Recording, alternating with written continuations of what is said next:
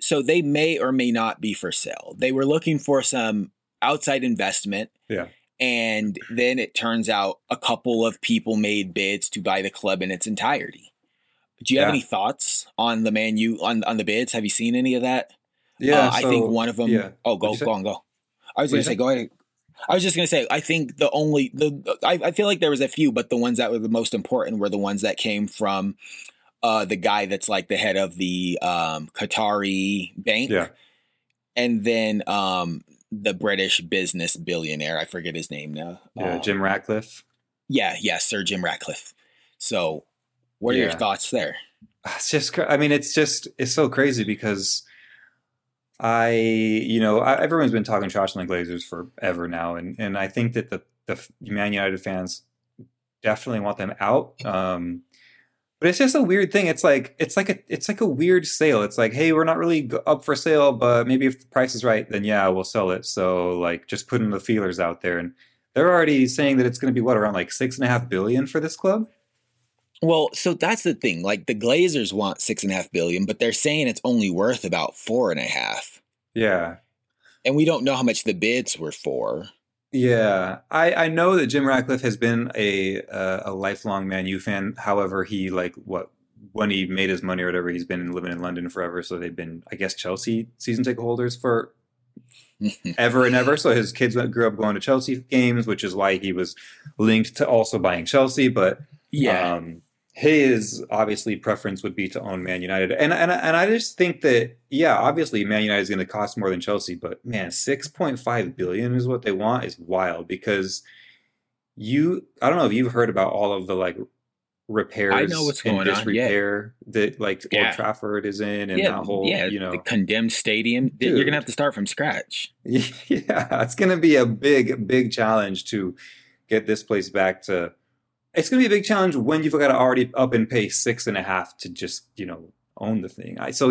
Going for 6 seems insane. I don't know if it will. That sheik that owns the bank probably has that amount of money, I would imagine. But Well, dude, the difference is like the Sheik.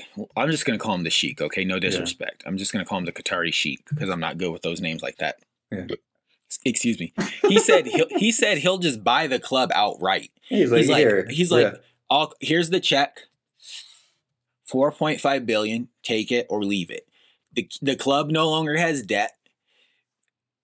I own the club outright. He said he's also a Man U fan, yeah, and I'm gonna start putting money into this club right away. I'm gonna like revamp this part of the city. I'm going to build new training facilities. Ronaldo was pissed about the training facility. He said they had the same jacuzzi from 2003. That was dirty. He did him dirty when he said that. I was like, dang, this is a small club. And he said he's also going to build a new stadium. Whereas Jim Ratcliffe, he's going to have to put together a consortium.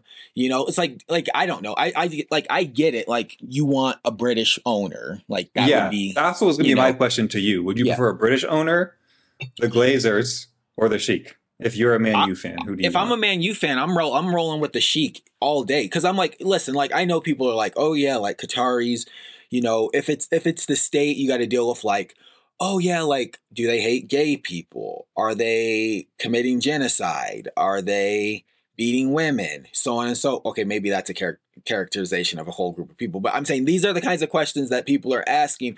But I'm like, this guy, the Sheik, this Qatari Sheik. He's like on the board for like I can't remember which Swiss bank it is, but like I feel like he's already like integrated into like European society and been vetted to the degree where like they're like, yeah, this is like an outstanding person. Like he's not like doing all this stuff, and it's like him buying it as a person that's setting up like a foundation to do it. So I feel like if I was a Man U fan, like if it was like, oh yeah, Saudi Arabia is buying your club or Qatar is buying your club, that's one thing. But like, oh, this man who happens to be from Qatar is buying your club and he's also a Man U fan. I'm like, he has more money than you, Ratcliffe. Like, sorry, like you can't use your nationality to get like your nationality is not going to win us any championships, and it's certainly not going to convince any players to come play for you. But you know what is money. But that being said, do you think that, like, let's say that it's 10 or 20 years from now, and 90% of the Premier League clubs are owned by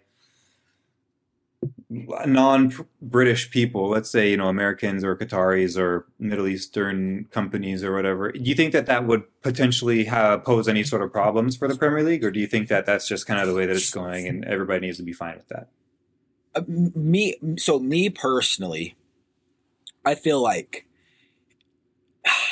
I feel like it's a little bit weird territory. Like, obviously, like, yeah, it would be better. Like, oh yeah, like, this is an English club owned by an English person. But if there's a better person for the job, Mm-hmm. why should they be precluded to do it because they're not English? Yeah. That's how I feel. It's like, I mean, would I rather have an English owner? Like, let's say Southampton. Would I rather have an English owner at Southampton? Or if there's, let's just say, for sake, I'm wearing a Turkish billionaire is like, yo, I'm a big Southampton fan because my nephew played there, back in the 90s. And we've been following ever since. I fell into some money. British clubs are a great investment. You can spend a ton of money and just play the long game and know that, if I put in $10 billion, I might get $8 billion back, and at the end of 15 seasons, I can sell it for 3 times what I paid for it. And you know what? That's good enough for me just to get, a 2x or 3x of my money, and I can spend a ton. And then you have a British guy that's like, well, I'm also a fan, but like our model's like a lot less aggressive. Like, we can only spend, 30 million a season, and that's what we're gonna just spend 30 million a season for the next 10 seasons, and we'll just exist in the Premier League. I mean, I don't know. What do you think? Like, for me, I'm like, yeah, like, you got to go with whoever is best for the job. Like, nationality really, unfortunately for me, can't really play a factor. I mean, if it's an American owner that's cheap, like, I feel like, for example, when you think about like American owners, historically they're not great owners because they treat it like a business. So I'm like, but like Todd Bowley, I mean, despite being, brand spanking new to all this, he's broken that stereotype that the American owner is a cheap owner. So like, if there's like, I feel like it's just like the kind of owner you are versus, totally, where you're from. Versus where you're from. Where you're from probably is a bad way to, that's literally judging, So, but to the